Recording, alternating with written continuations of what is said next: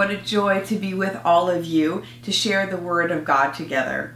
Samuel Coleridge, the British poet who brought the rhyme of the ancient mariner to the world, said this: "I know the Bible is inspired because it finds me at greater depths of my being than any other book." Amen. God's Word always finds our souls, so God can bring us what we need to know about Him and what we need to know to live. May that be true today. We are in the 13th chapter of the book of Romans, Romans 13, starting at verse 8, going to the end of the chapter, which is verse 14. I will read this first, begin with the scripture today, which will lead us to communion. Romans 13:8. Owe no one anything except to love one another. For the one who loves another has fulfilled the law. The commandment, "You shall not commit adultery, you shall not murder, you shall not steal, you shall not covet," and any other commandment, are summed up in this word: love your neighbor as yourself. Love does no wrong to a neighbor. Therefore, love is the fulfilling of the law. Besides this, you know what time it is, how it is now the moment for you to wake from sleep. For salvation is nearer to us now than when we became believers. The night is far gone, the day is near. Let us then lay aside the works of darkness and put on the armor of light. Let us live honorably as in the day, not in reveling and drunkenness, not in debauchery and licentiousness, not in quarreling and jealousy. Instead, put on the Lord Jesus Christ and make no provision for the flesh to gratify its desires. Let us pray. Lord, may this scripture find our hearts today, and may we respond to you in adoration and worship in this time of communion. We are humbled to be able to open your word and learn together of you. Amen. In the beginning of this chapter, Paul is talking about being subject to the governing authorities. This is a good thing for us to read over and contemplate in election season. Paul reminds his readers that there is no authority except for God. And every leader that is in power is because God has appointed them as his servants. At this writing, the very cruel Emperor Nero was ruling, but it would have been in the early part of his reign, and he had not come into his own as a brutal tyrant yet. Nevertheless, the word of God is for all places and in all times. And as Christians, in our country, in our time, we have to wrestle with what this means. And I encourage you to take another swing through this part of Romans. And while there, you might also want to look at 1 Peter chapter 2, where there are similar words from the disciple of Jesus. We are to uphold our leaders, giving what is owed to them, whether taxes, revenues, respect, or honor. Now, Paul then takes this idea of what we owe to our leaders and carries that into verse 8. And we're going to lean into this idea of what it means to owe someone for a few minutes. He says this: "Owe no one anything except to love one another, for the one who loves has fulfilled the law." So let's think about what it means to owe something. We might think in terms of what we owe someone as a financial transaction for a service rendered or a good exchanged. Yet think about how owing can have other connotations. We can owe someone a favor. We can take time away and say we owe it to ourselves. When someone acts in kindness to us, we might say, "Oh, we owe you a debt of gratitude." In some of these circumstances, we couldn't pay them back, even if we tried. When someone helps us out of a tight spot, we might tell them, "Oh, we owe you." Or the other way around, when they say to us, "Man, I owe you one, thank you." We can talk about how much money we owe to the bank for a loan, which doesn't usually feel very good, especially if we're unsure that we're ever going to be able to pay it back. There are those who have lived a long time, who lament how the current generation thinks that the world owes them a living. Lastly, there are those who express a sentiment similar to this: "I don't owe anyone a thing. I am free to live as I want." Now, those are strong words. And I think Paul would take exception to them in some form, especially as he emphasizes that as Christians we are to love one another first, besides what we think we are owed. We owe one another the highest expression that we ourselves can give, which is to put them above ourselves.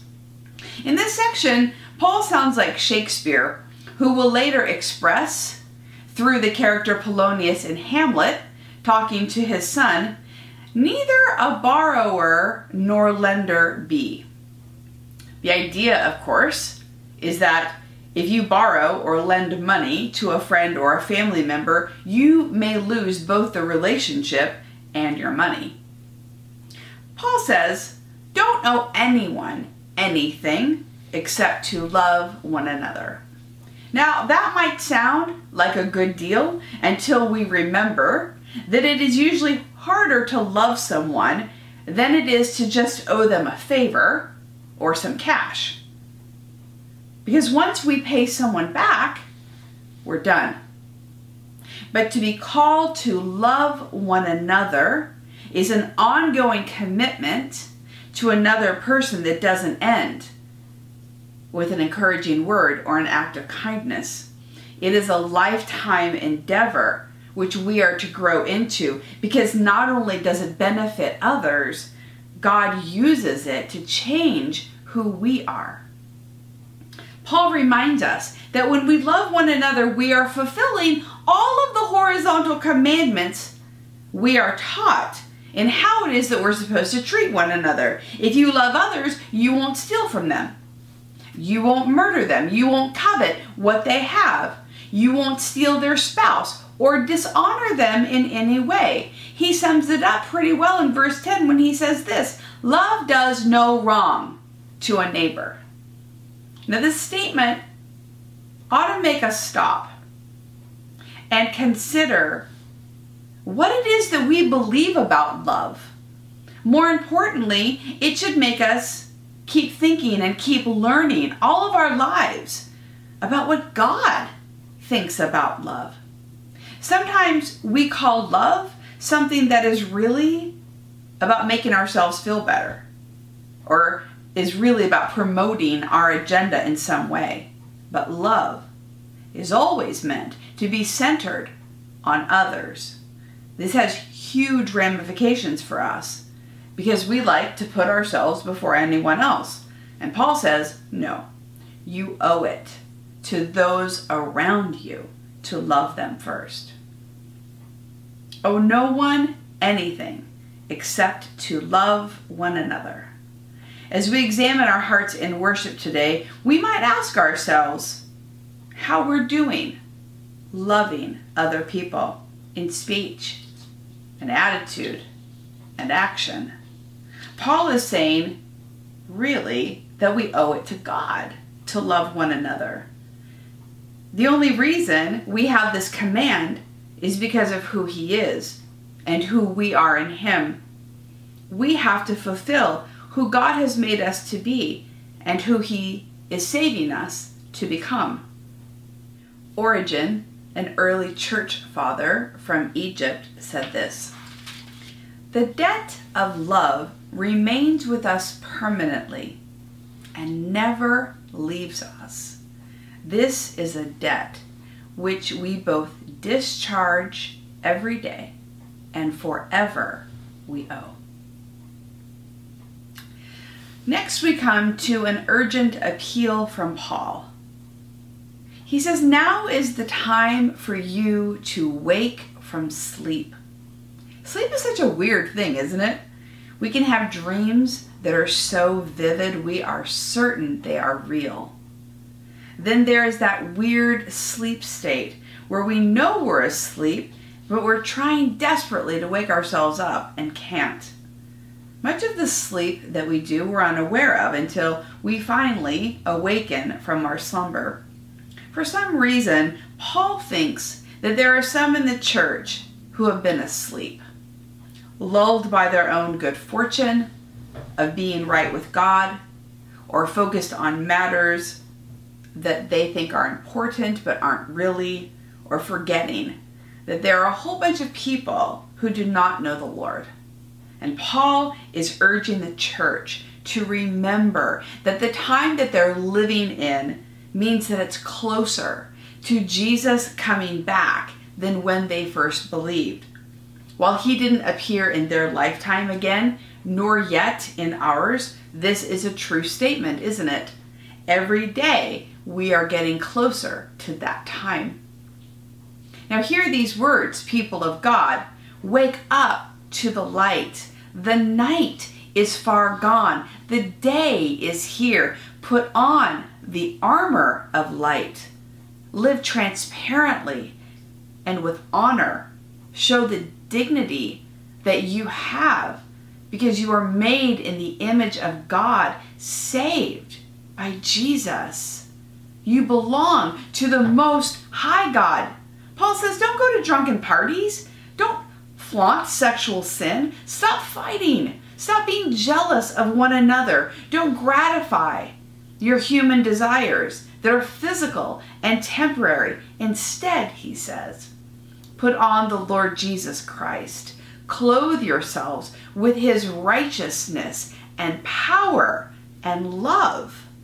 There's no better time, Paul says, to wake up now. And I would absolutely agree with that.